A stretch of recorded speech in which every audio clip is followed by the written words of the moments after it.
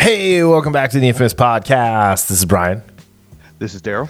And this is episode 380. And you know what happens in episode 380, Darryl? What happens in episode 380? You don't pull a gun on Superman's No,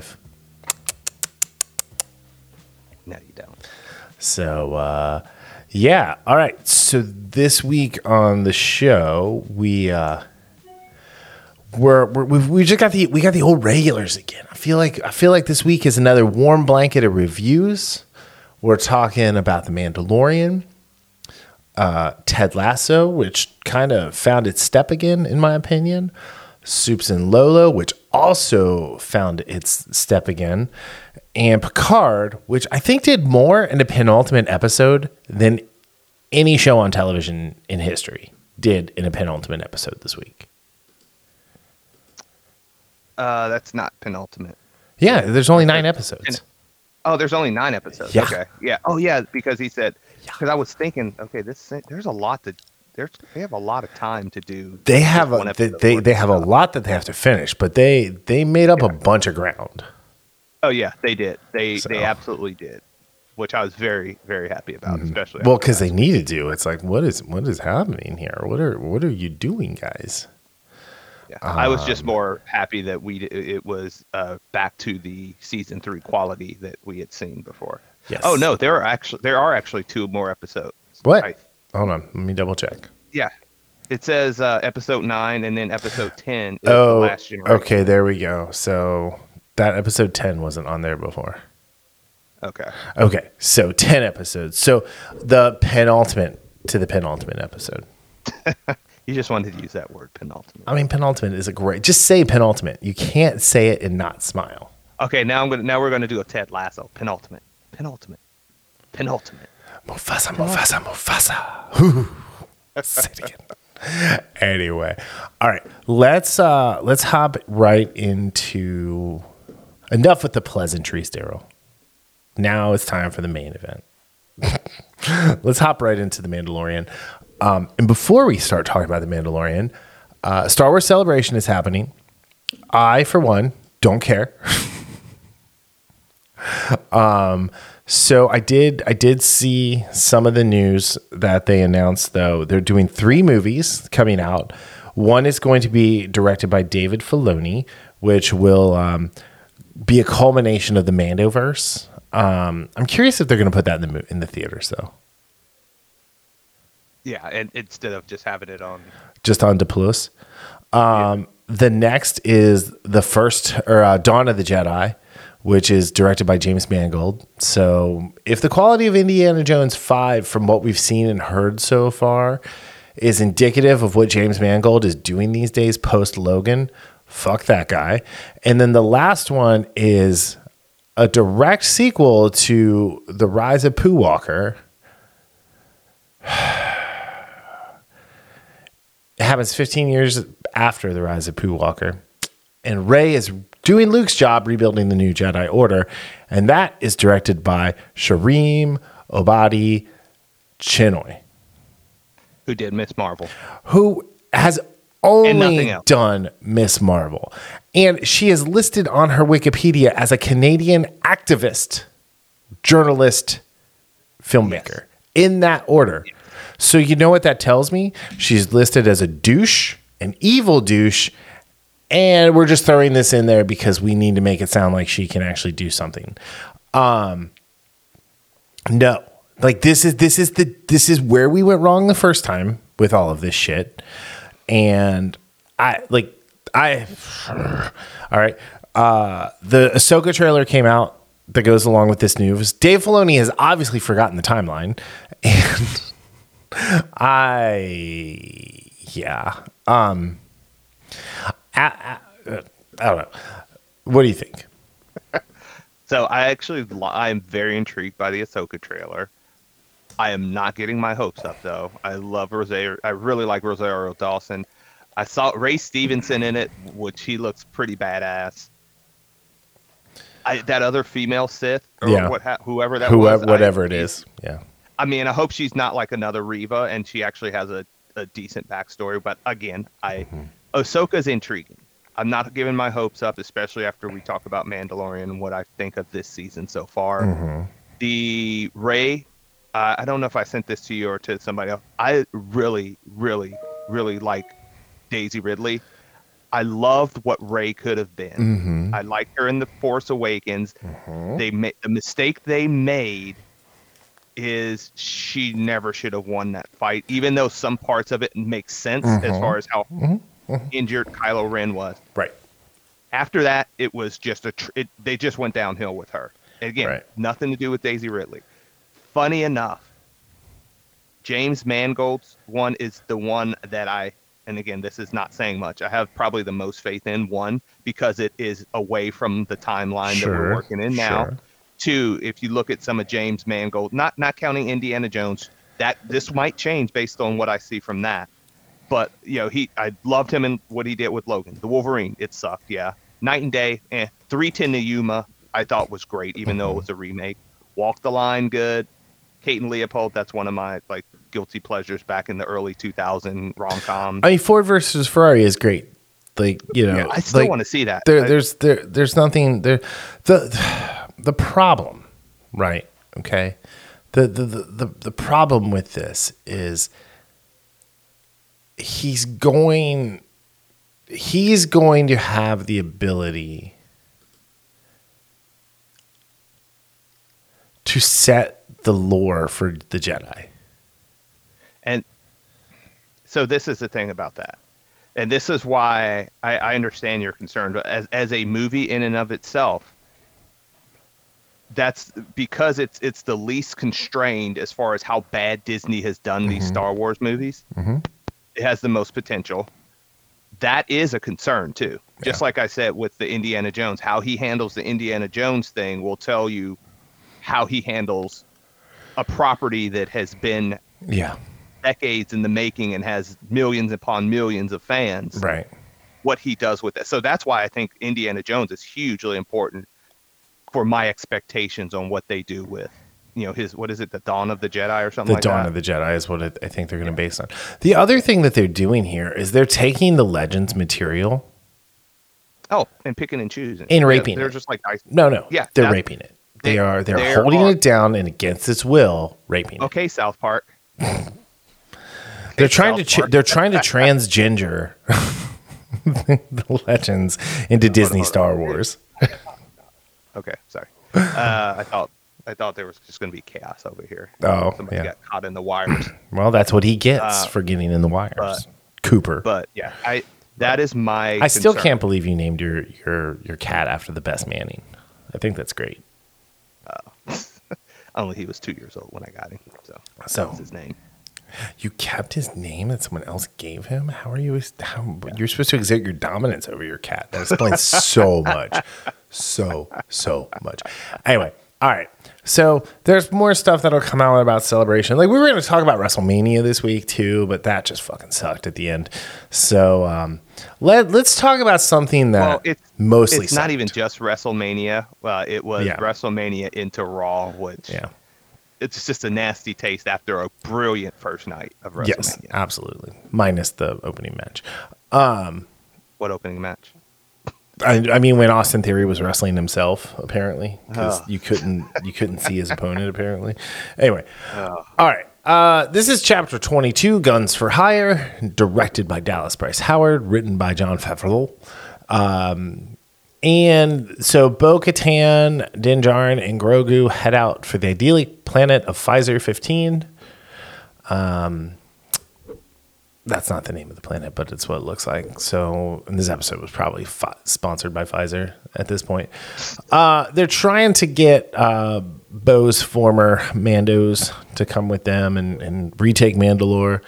But we find out that they're now led by Axe Woves, who, let's be honest, was kind of a bitch last season. I would have been more convinced it was Casca Reeves. Mercedes Renato, a.k.a. Sasha Banks, a.k.a. Mercedes Monet, who would have been the HBIC. Yeah. But whatever.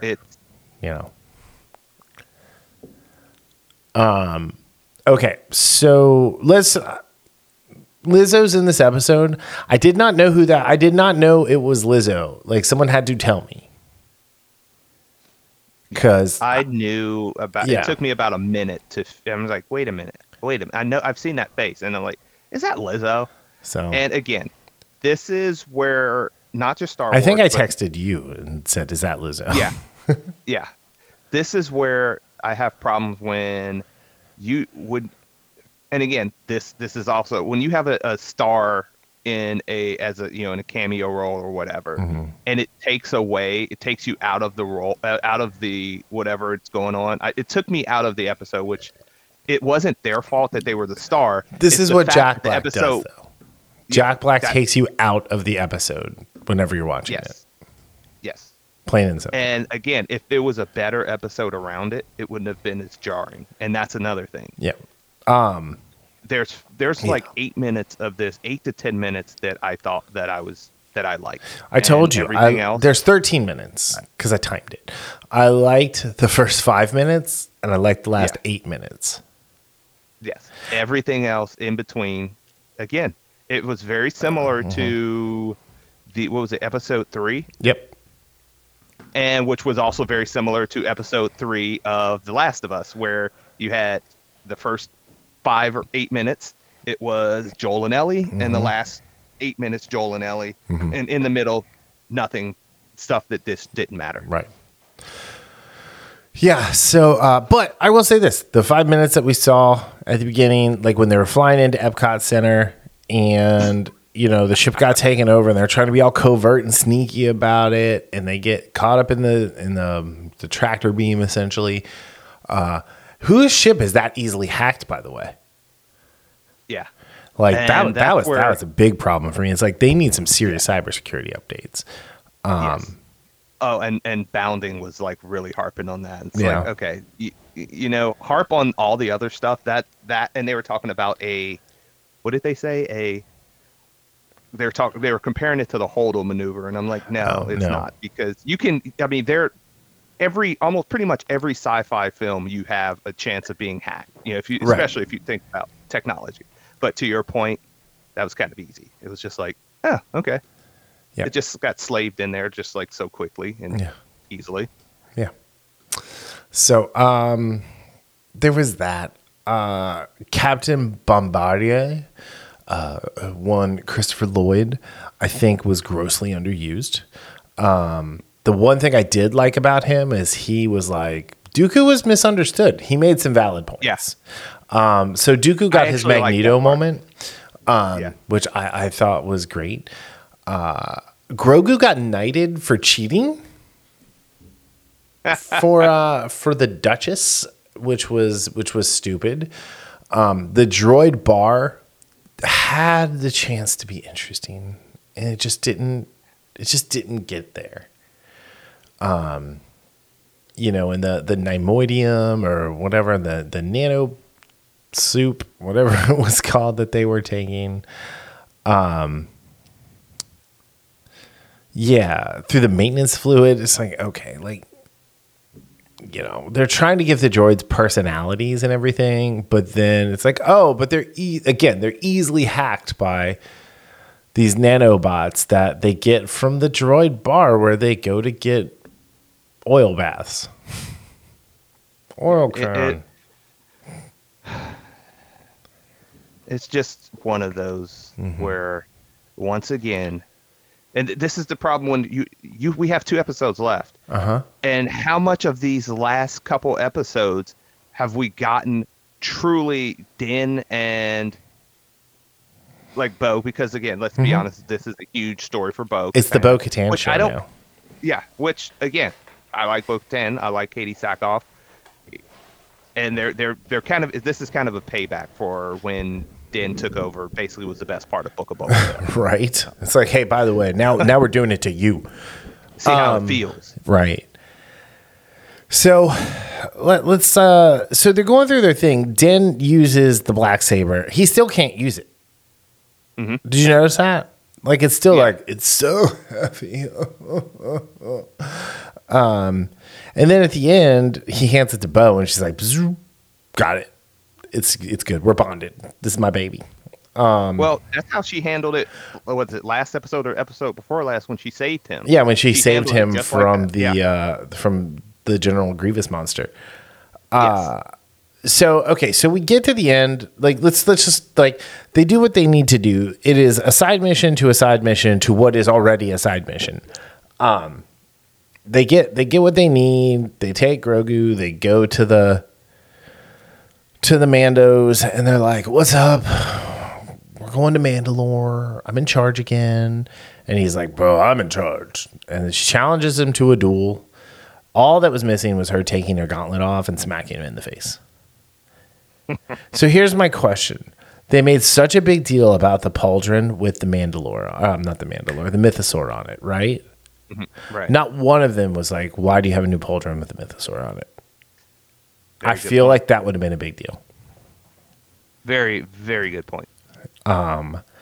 So there's that. Especially because it doesn't match the rest of her Night Owl aesthetic. Right.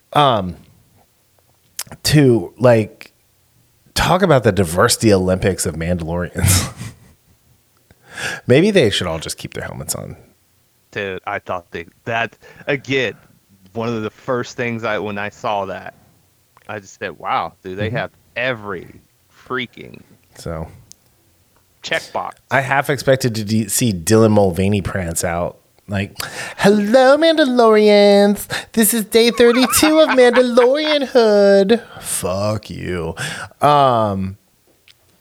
There's all of that. But I will say the fight was really good. Like the tension between her and Axe was great. He was trying to kill her, and she was just trying to like, will you yield, sir?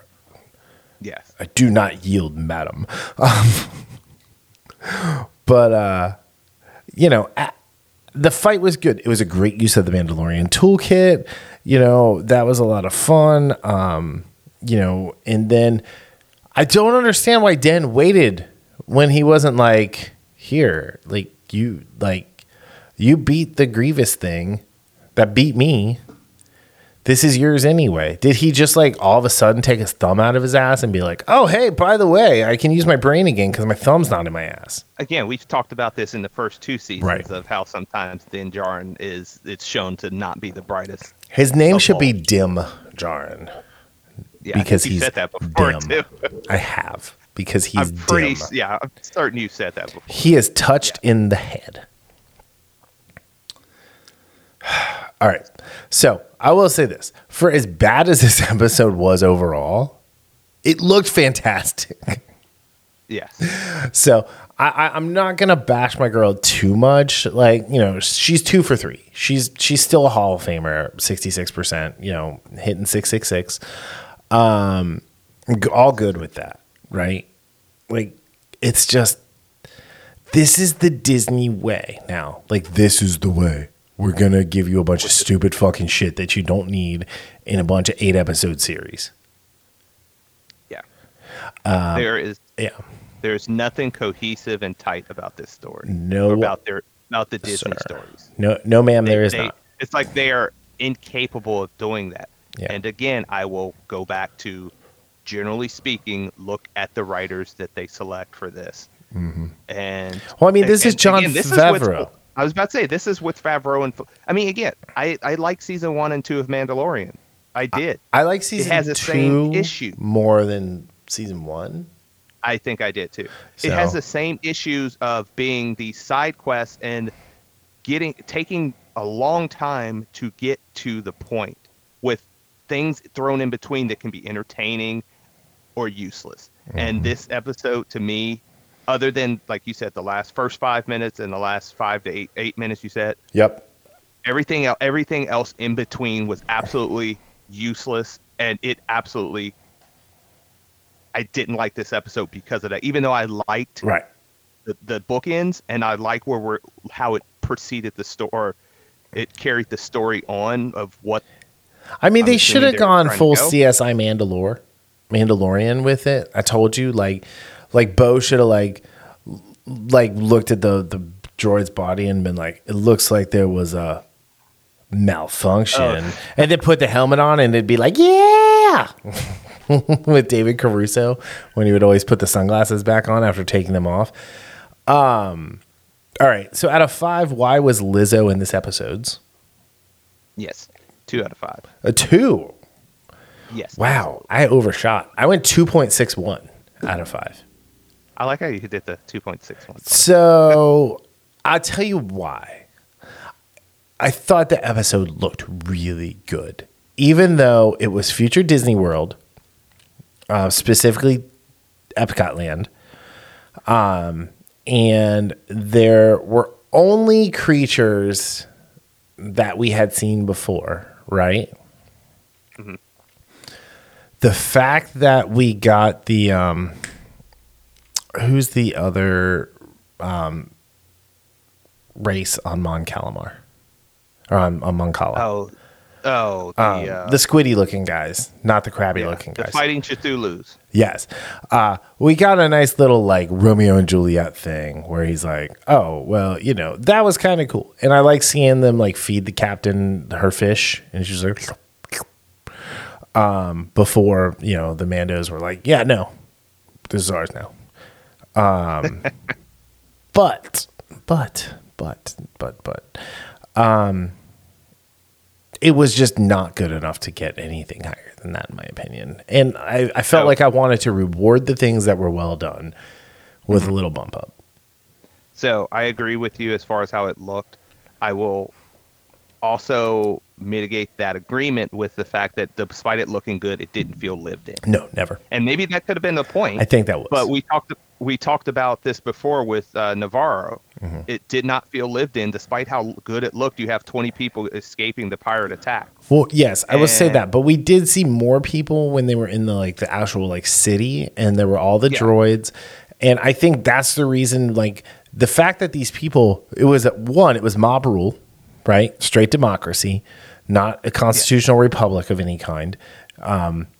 It was mob rule, and these people were like, well, we don't want to vote to turn the droids off because our opulence, bask in our opulence, kept them from taking care of themselves. Mm-hmm. Yeah. So, and the droids didn't want to be turned off. What? Wally. That just reminded me of Wally. Yeah, kind of. So, but that's why I went 2.61. All right. Are you ready to move on? Yes. All right. So, Ted Lasso, season 3, episode 4, The Big Week, written by Destiny Ekaragha. I don't know how you say her last name. Written by Brett Goldstein. Roy freaking Kent. Roy. He's here, he's there, he's every fucking where. Brett Goldstein. So we kick off with Ted and Sassy in the throes, not the throes of passion, but the post Sassy sneaking out. Is Sassy a 304? Okay, I'm back. Oh, is Sassy a 304? I don't think so. I don't think so either. I want to see Sassy and Ted end up together, though. Yeah, I like their relationship, and I love what did she say? She was like, dude, you're a mess. I'm just merely disheveled or in disarray or something. She said, it's been 3 years. I'm just disheveled. Yeah. So, yeah, I know. Ted started off in a pretty bad spot in this episode, and I will say, I really like the way Jason Sudeikis played this episode. Yeah, and again, because we were both worried about. I mean, I still think Ted's going to kill himself before the season's over. That's how it's going to end. Yeah, it's not. Yeah. Stop this. Yeah. Nonsense. Yeah. But. Yeah, the first 2 episodes, it wasn't the Ted that we knew, and again, people change. I understand that, and that's not the problem. It's just how this episode, how it felt, especially last week. But watching him kind of work his way through stuff in this episode was very good. I appreciated that. Yes. Yeah. The whole Nate thing, the best thing about this episode with Nate was when he was like trying to flirt with that waitress that he likes or hostess that he likes. Mm-hmm. And she's like, I don't like, and I forget what she called him, like Martin Smelly or something like that. And she just was like, yeah, whatever. And like the manager was like, giving him the old glad hand of reach around. And he's like, you're a manager, I'm a manager. And then Nate, like, it's not even the same thing. It's like, wow, you're a dick. Yeah. So, but yeah, I mean, Nate obviously isn't evil like Rupert is. Like, that was the thing that we learned. Like, he does have remorse about what happened between him and Richmond. Which was like, that was interesting. And again, I even said, I've said this a couple times, probably to you once, and then to other people that watch the show. It's that I really think this season is going to be that redemption story for Nate. Maybe doesn't mean he gets back with Richmond, because he has his own career to go. But the way he handles things, the way he treats people, and that's his defense mechanism. As they said last year, Ted uses humor. The doc was using her intelligence, and Nate just uses just a nastiness. Yeah, he's just spitting. Yeah. Although he didn't spit on himself this episode, so that was good. Yeah. So I don't know. The Nate stuff was interesting, whatever. I think it was interesting watching them get ready for the game. Rebecca was kind of annoying. Like, she very much was. Yeah. And it was like, okay, like, again, like, I get it. You don't like Rupert. And like, she did, at the end of the episode, she did the right thing by telling Rupert to knock it off, with the assistant, like looking out for Bex. But I don't know. Just the seeing her all, what's the word I'm looking for? Self-doubting, I think takes away from her character. Yeah, and again, like I said, and I get sorry, go ahead. I was just going to say, this is where I just said how, people change, understandable. And I remember somebody argued with me about, or had a rebuttal as far as why I didn't like Thor, Dumb and Blunder, and how they set Thor back. And I think it was like somebody on a message board, and I was like, this is ridiculous. It's like, and they said, yes, this happens. I was like, yes, it happens in real life, but guess what? This is not real life. So the fact that somebody takes a long time to process stuff or even backslides, you don't necessarily need to show that in a movie or a TV show the same way. Right. So for Rebecca's arc, yes, she could still want to beat Rupert, but continually reminding us this self-doubt is it messes up with where we've seen her from season 1 to season 2 to now. It actually steps on that progress. Right. And like with Keely in this episode, for example, like she was all like nervous and everything about Jack, and it turns out Jack's a girl, and it turns out that Jack and Keely are definitely going to be in a relationship by the end of this episode because it fulfills the requirements. They need to be nominated for an Emmy. Although I will say this, the way Keely was looking at Jamie and watching and her telling her friend, who is another annoying one, telling her friend how like all these negative aspects of Jamie while they're watching him through the camera, everything, all of that is different, which again, also just again solidifies my thoughts that Jamie has far and away the best character arc in this show. Absolutely, 100% agree. All right, so let's get to the game.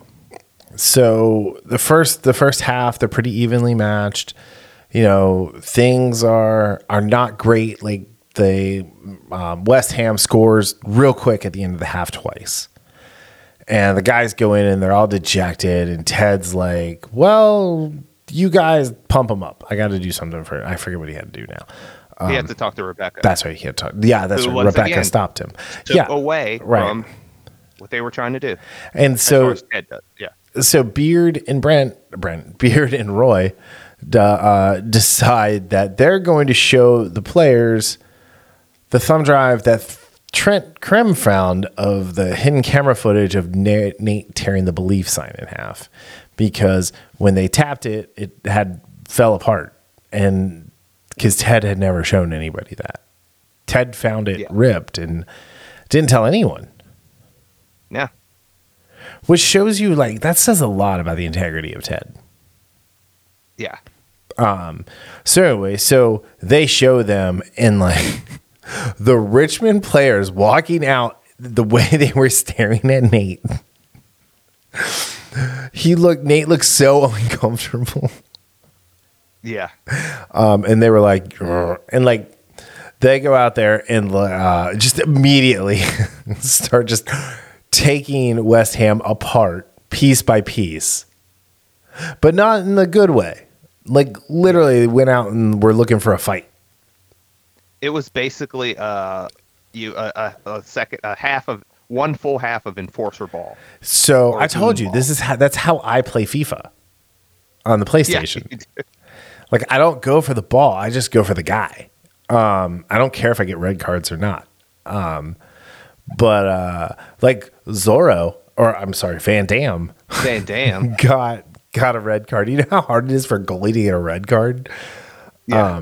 Even Sam got in on the action. I thought that was pretty great.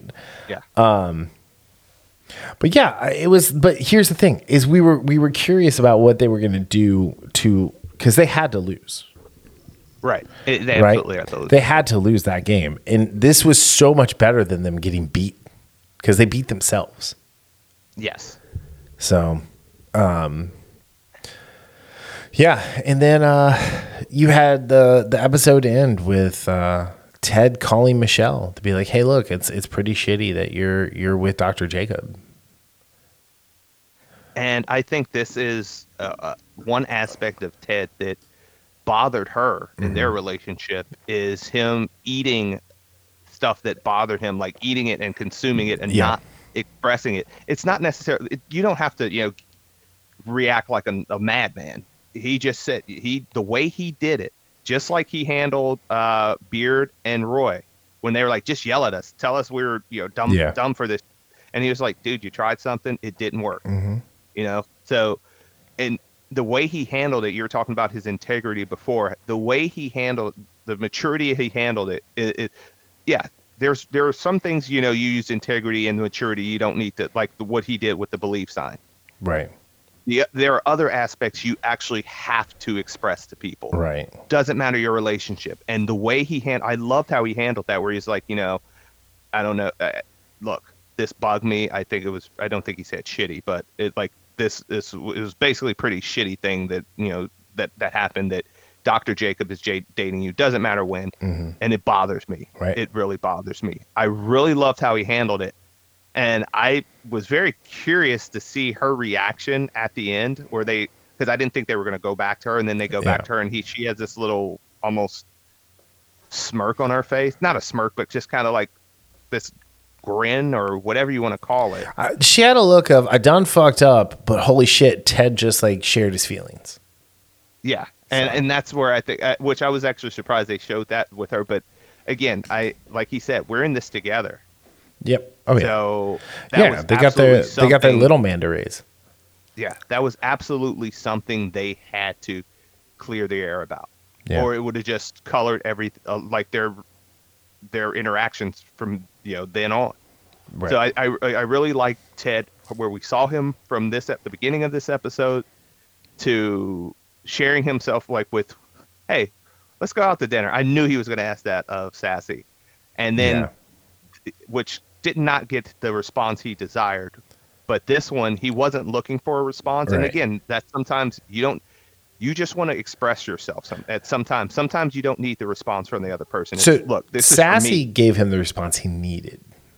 Yeah, that's true. Yes, that he needs to work stuff, and I think that probably had a lot to do, or some to do, with him no longer eating, like I said, eating this, and then telling Michelle, look, this really bugged me. This really pissed me off. Because he was like, I'm not the Ted Lasso you deserve. I'm the Ted Lasso you get. And sometimes I'm an idea. I'm vengeance. But then I'm vengeance. And then I'm Batman. Anyway. All right. So out of 5 overcompensations, what do you give this episode? I give it a 3.75. I really like this. I mean, I like Ted's journey. I liked the stuff between Roy and Jamie, and then seeing that at the end where Jamie was actually waiting for him, was ready for him, had his little minor or his little spelunker headlamp on already. Again, talking about Jamie's where he's going, his character development.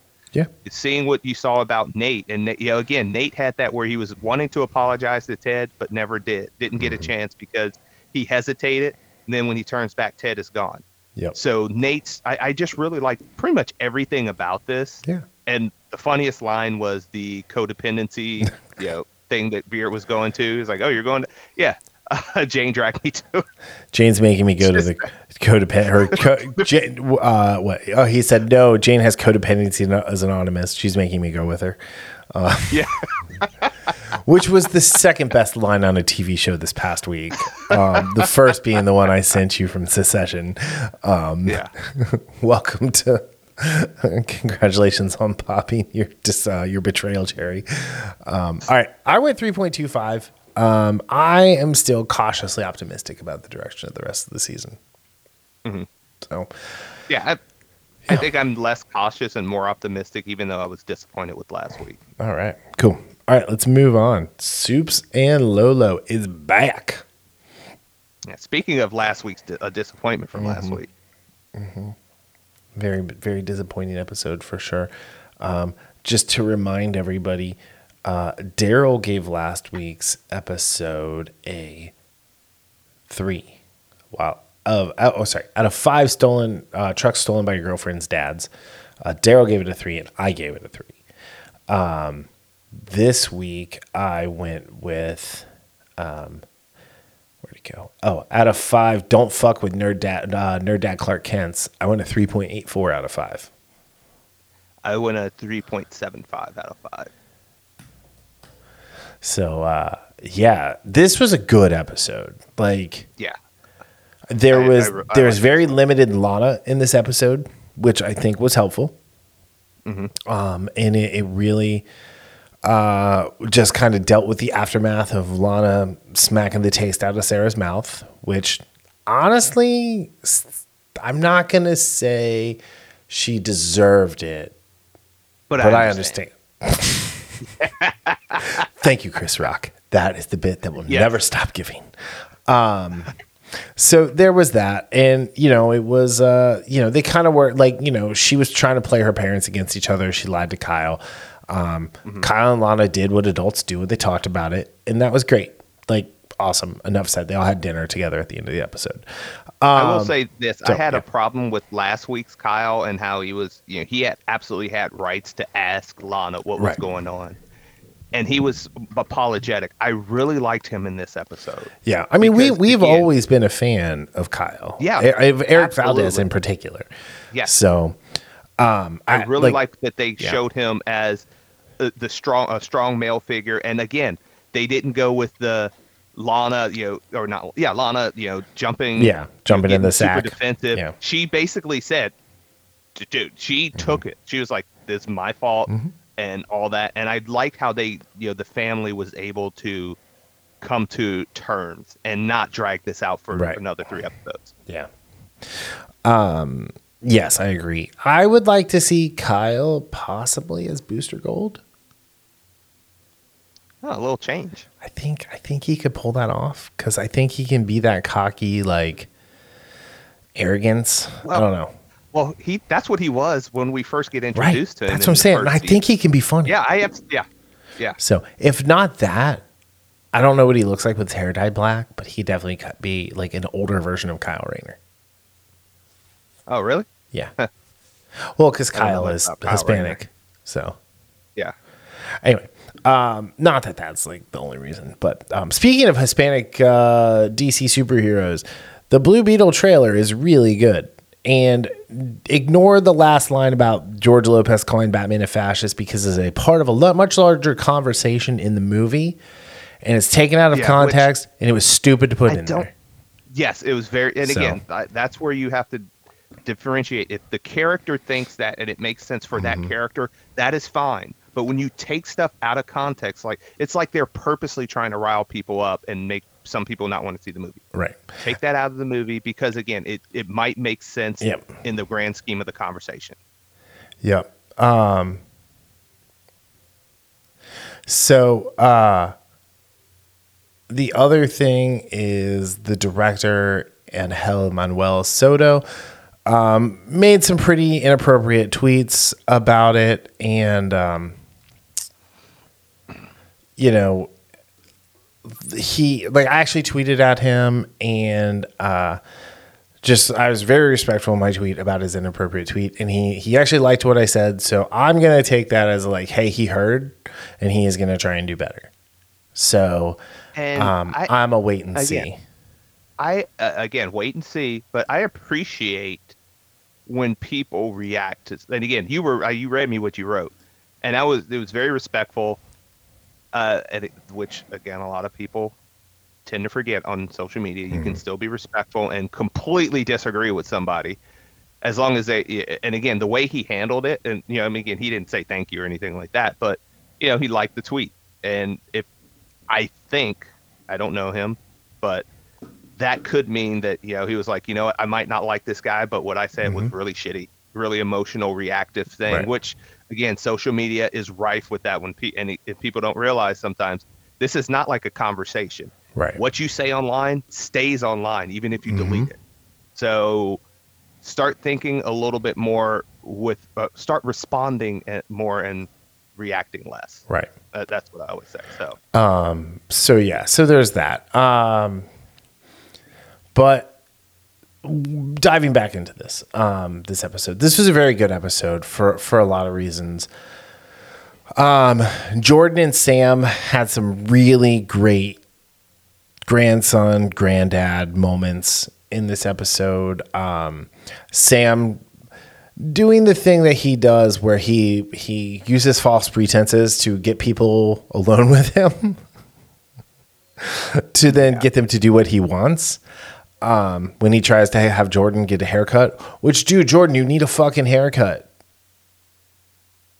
Yeah, you absolutely do. It's a little bit of a mess.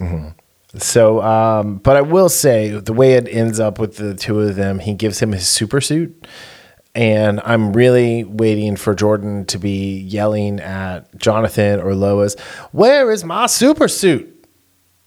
Gosh. And then saying, "It's for the greater good." And I want Jonathan to say, "I am the greatest good that you ever going to get."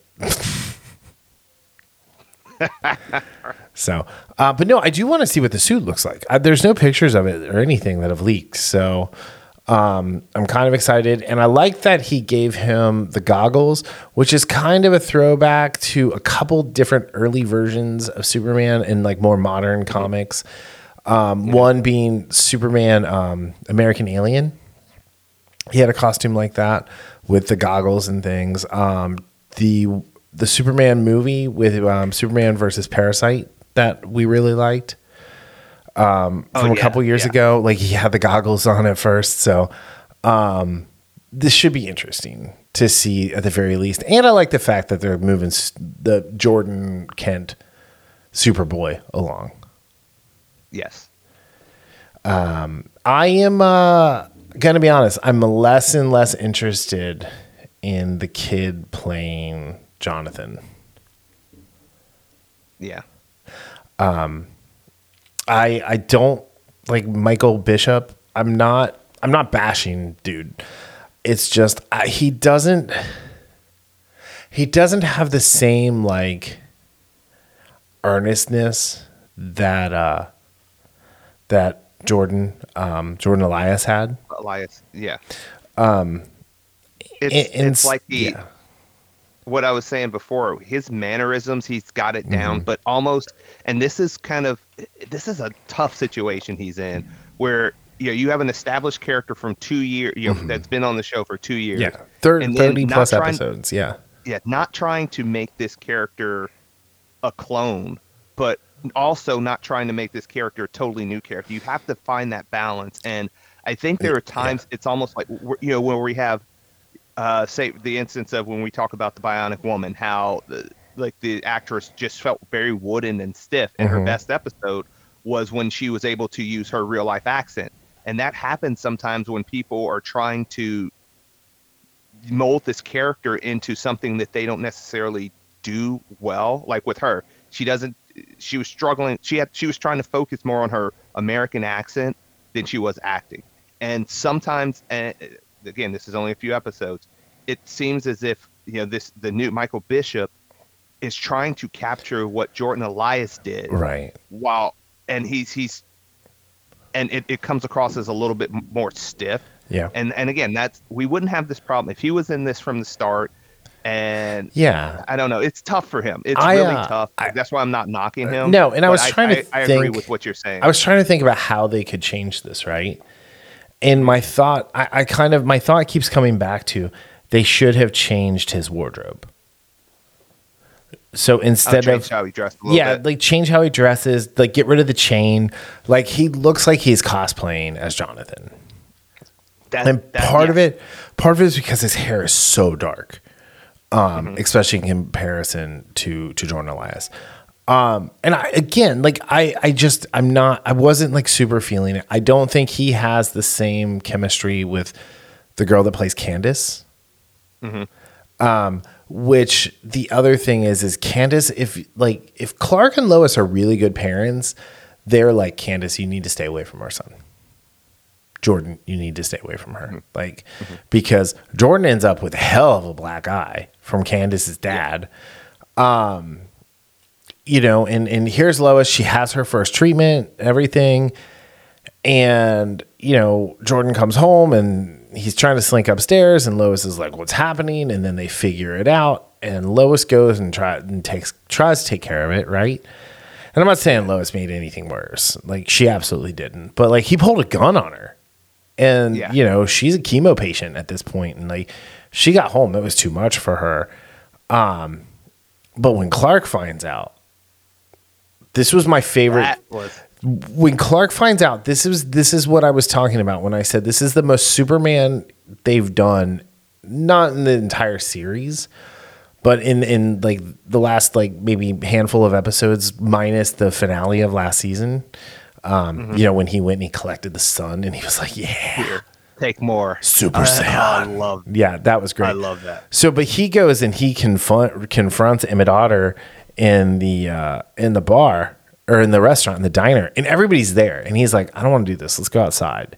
And the guy's like, I'm not going anywhere with you. And he's like, then like takes a swing and tries to push Clark. And like Clark just like stands there. And it's like you said before we started from the Man of Steel, when that guy was trying to mess with Henry Cavill's Superman. But then Clark takes and dodges the punch, puts his head gingerly puts it down, right? But then because it's cardboard to him, right? And he looks like, and then like Emmett's trying to get up, and you can see Clark is just like basically got like half of a finger on him. But again, it goes back to the Justice League Unlimited series finale when Superman is talking to Darkseid, and like Batman had just avoided the Omega beams, and Darkseid and Superman are going at it, and Darkseid's impressed with Batman, and Superman's like, yeah, it's because he's never going to quit. None of my team are going to quit. And that's because they're mortal. They're able to be hurt. They're able to die. Me, I've got a different problem. I live in a world that's made of cardboard. I have to be careful not to lose focus for even a second, or I'll hurt or kill someone. And then he looks at Darkseid and he says, but you've got a different problem. You can take it. And this is a rare opportunity to show you how powerful I really am. And then he proceeds to punch him once, punching down, mind you, and yet punches him up into the air through like 5 buildings, and then like comes around and double axe handles him down into the ground. But this is the thing. Like this is the restraint that Clark shows. It would have been great for Jordan to see that. Yeah, I think it I think it really took away It didn't take anything away from the scene. Let me rephrase that. I think, though, it would have helped Jordan to understand the power that he has in him. Yeah. Because we've seen Jordan, and again, I know this was way back when, but Jordan would have killed a guy when he tried to punch him if it wasn't for Jonathan putting his hand in the way. Right, and Jonathan got maimed. Yeah. I mean, seriously, I mean, he was maimed, and, you know, the other thing that was like Jordan, like, has shown some maturity, but then like he froze the guy's G-Wagon. Yeah. You know, so okay, so the last thing, I guess the other thing is the Inner Gang had stolen some of Superman, or gotten some of Superman's blood from the D.O.D. And that was an interesting scene because you saw where Superman was cracking a little bit, just kind of under the weight of Lois's cancer, when they're like, well, we have to destroy it. Well, we're going to destroy it. And he just lights it all on fire with his heat vision. He goes, there, it's done, and walks out. Like, problem solved. He's like, I've had enough of your government nonsense. Yes. Okay, so then the John Henry stuff was really interesting, and it was sad. And like, Natalie wasn't in this episode hardly. I don't think she was in it at all. I don't remember seeing her. But we meet his sister Darlene more so than we did with Lois, and it was a really interesting reunion for them. And we learned that John Henry has actually been keeping tabs on her and his whole family. Since he's gotten here, and you know, he goes to see her because he wants to know more about what's happening with like Bruno Mannheim and you know, Inner Gang, and then Inner Gang kidnaps him, you know, and he does the Tony Stark off of Avenger Tower, so which was pretty great. Yeah, it was pretty great. I really like the steel suit. I mean, I've been on the steel suit train from the beginning. Yeah, I kind of wish it had a cape, kind of, but I get it. Edna mode, no capes. And I love the scene where he saves Darlene from the bomb, and then he goes, talking about restraint. The restraint he had not to kill Mannheim instantly, which he could have done very easily. To have that restraint, and you know, Bruno Mannheim knew that he was, you know, he thought he had the cards, but he knew, if I don't play this right, he could still kill me, and you could see it in his eyes. Yep. And because when Steele left, and then he kind of like shrugs his shoulders to get some of his mojo back. Right. Which I thought that was a very good scene as well. Mm-hmm. And then the way the episode ends is Lois decides she's going to sign up to do her treatment at his hospital, Mannheim's hospital in Hobbs Bay. So, you know, like, this is a good like continuation into this. So David Ramsey's directing the next episode. It's called Head On. So I'm assuming Lois is taking this head on, obviously. But so that's in a week, or on the 11th, whatever. So in a few days from when we're recording this. But it's interesting. So, but there's only two more episodes until the mid-season finale.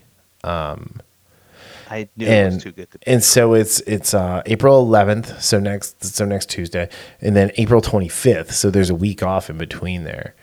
But you know, like I said, we'll see. So I think this was a nice return to form. Absolutely.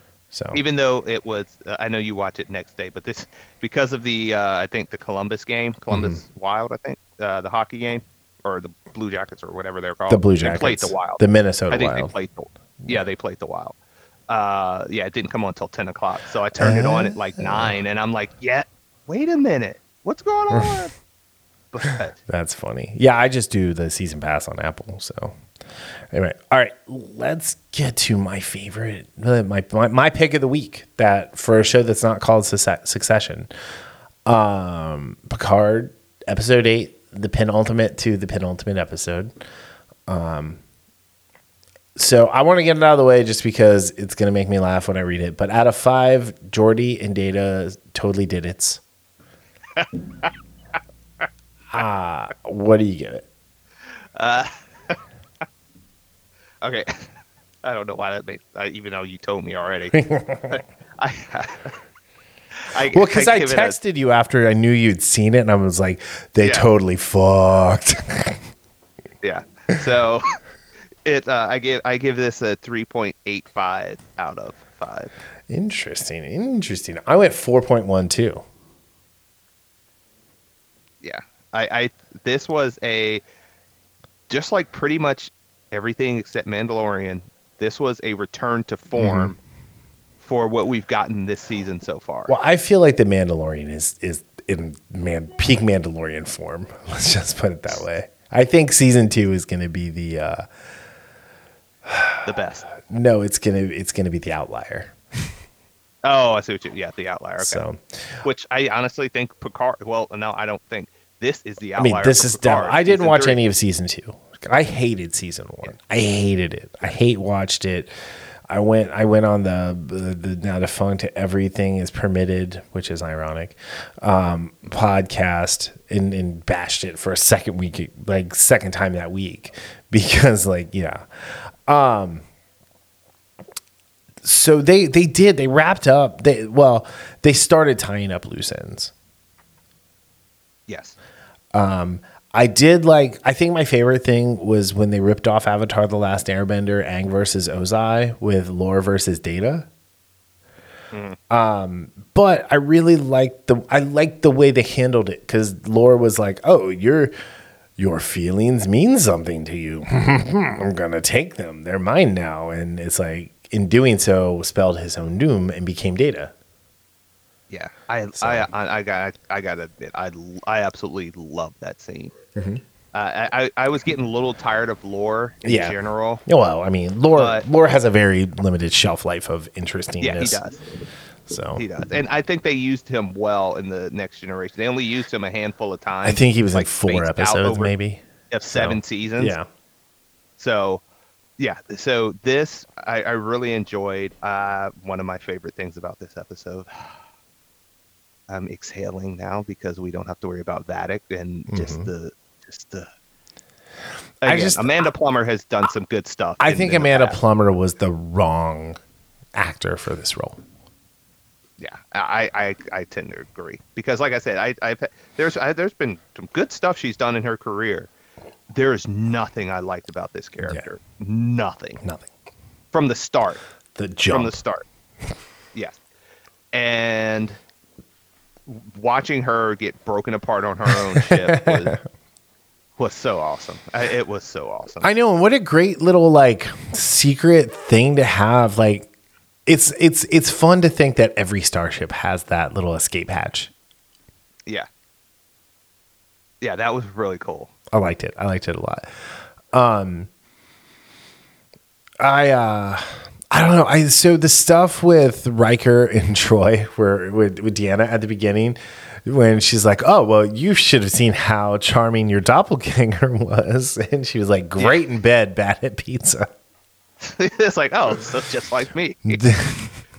I really there was no wait you slept. There was no doubt that she didn't sleep with him, right? But yeah, because she said I knew right away, right? But I wasn't sure how that was going to play out, but I ended up liking it. Because at first I thought they were, we talked about it last week, like, oh yeah, this is not the real Deanna. Yeah, but I'm glad it was because it brought them back together. Yeah, and the way they showed it, it was the back and forth they had, which kind of proved that, okay, there's no way, I don't care how good you are as a doppelganger or as a changeling, you're not going to have that knowledge that she has and that back and forth. So that was in doubt. And again, talking about one of my favorite lines is when, and I know I'm jumping ahead, but I have to talk about it. When Picard, Crusher, and and what was it, Worf and Raffi get to the engineering with Geordi and his daughter. Geordi was like, what did you give me? And he was talking about the wine, and then Picard rips on his taste in wine. You always had horrible taste in wine. That made me laugh out loud because there was such a just like an elitist way he said it too. Like there was the disdain. It was the most French thing he ever did in any of Star Trek. That was great. Yes, and then I liked Raffi going full Ronin samurai, like actually going full Ronin from Avengers Endgame on the aliens there with her little dual mini swords. Yeah, that was pretty cool. So, I mean, it was a great payoff always, for all the training her and Worf did, and then are now. And I love, and he's even critiquing her. Then he's like, "You're still doing this with your right arm or your right side." She's like, "What are you talking about? They're down." Because she left herself open, and he had to kill that last one. So it was it was interesting. They found the OG Picard deadness, missing part of its brain.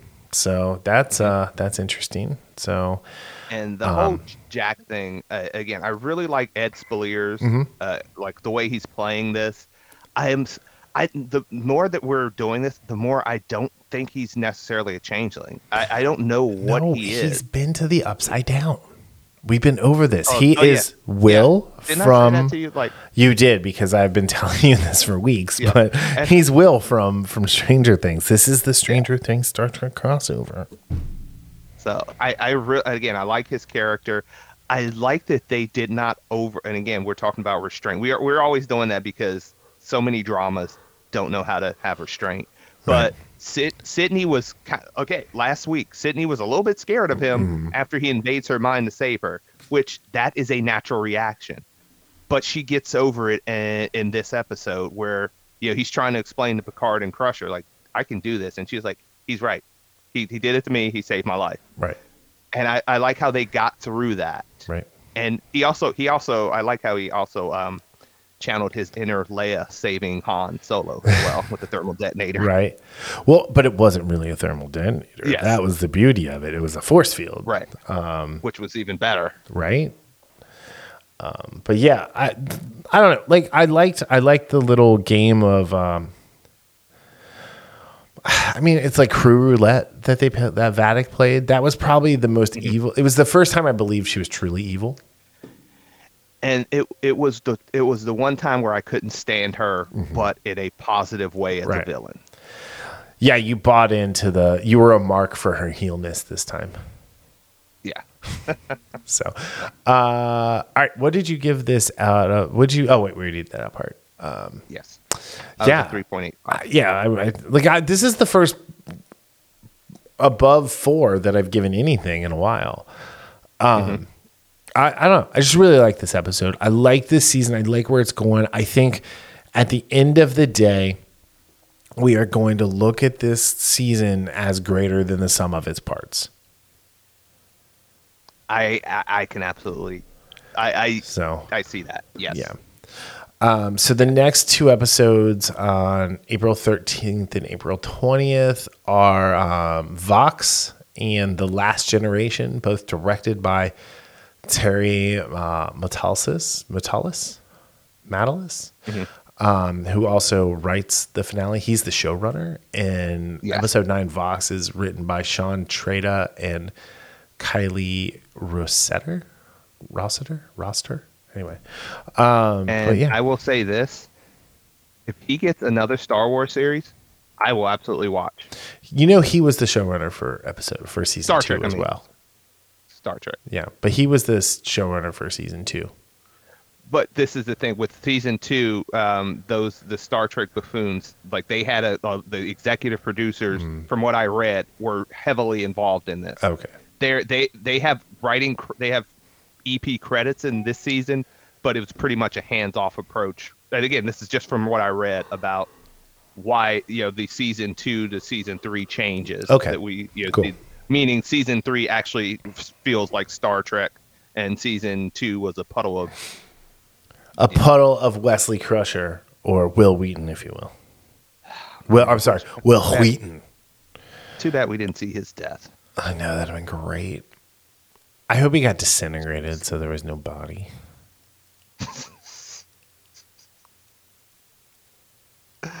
Oh, man. I'm just thinking about how cool that scene would have been to watch. Yeah. Oh, gosh.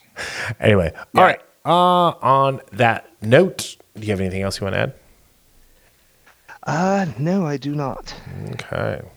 Well. Probably going to try to see the Mario movie this weekend. Yeah, I kind of want to see that. It's a be. Oh, that, you know what? Actually, real quick before we go, John Leguizamo is boycotting the Mario movie for white people because it's got white people in it. Never mind the fact that the little Latin boy in drag there was, appropriated an Italian character. Yeah, I like how he doesn't understand that part. It's because he is too stupid. He needs to just stick to letting people write what he says and stand and move the way they direct him to do it and shut the fuck up. Yes. So, of course they're not going to ask you to do it, dude. You're an idiot. Yeah. Also, I'm sorry to say that this is one of the things of not seeing season 2. Evidently, Wesley is alive, but he is on another dimension with the Travelers, which are a trans-dimensional group of overseers existing on a higher plane, ensuring the steady flow and stability of the timeline. It sounds like Wesley went off on homosexual vacation. Anyway. All right. On that note, fuck Will Wheaton. Fuck Will Wheaton. Anyway, all right. On that note, we'll see y'all next week. Later. See ya. Bye.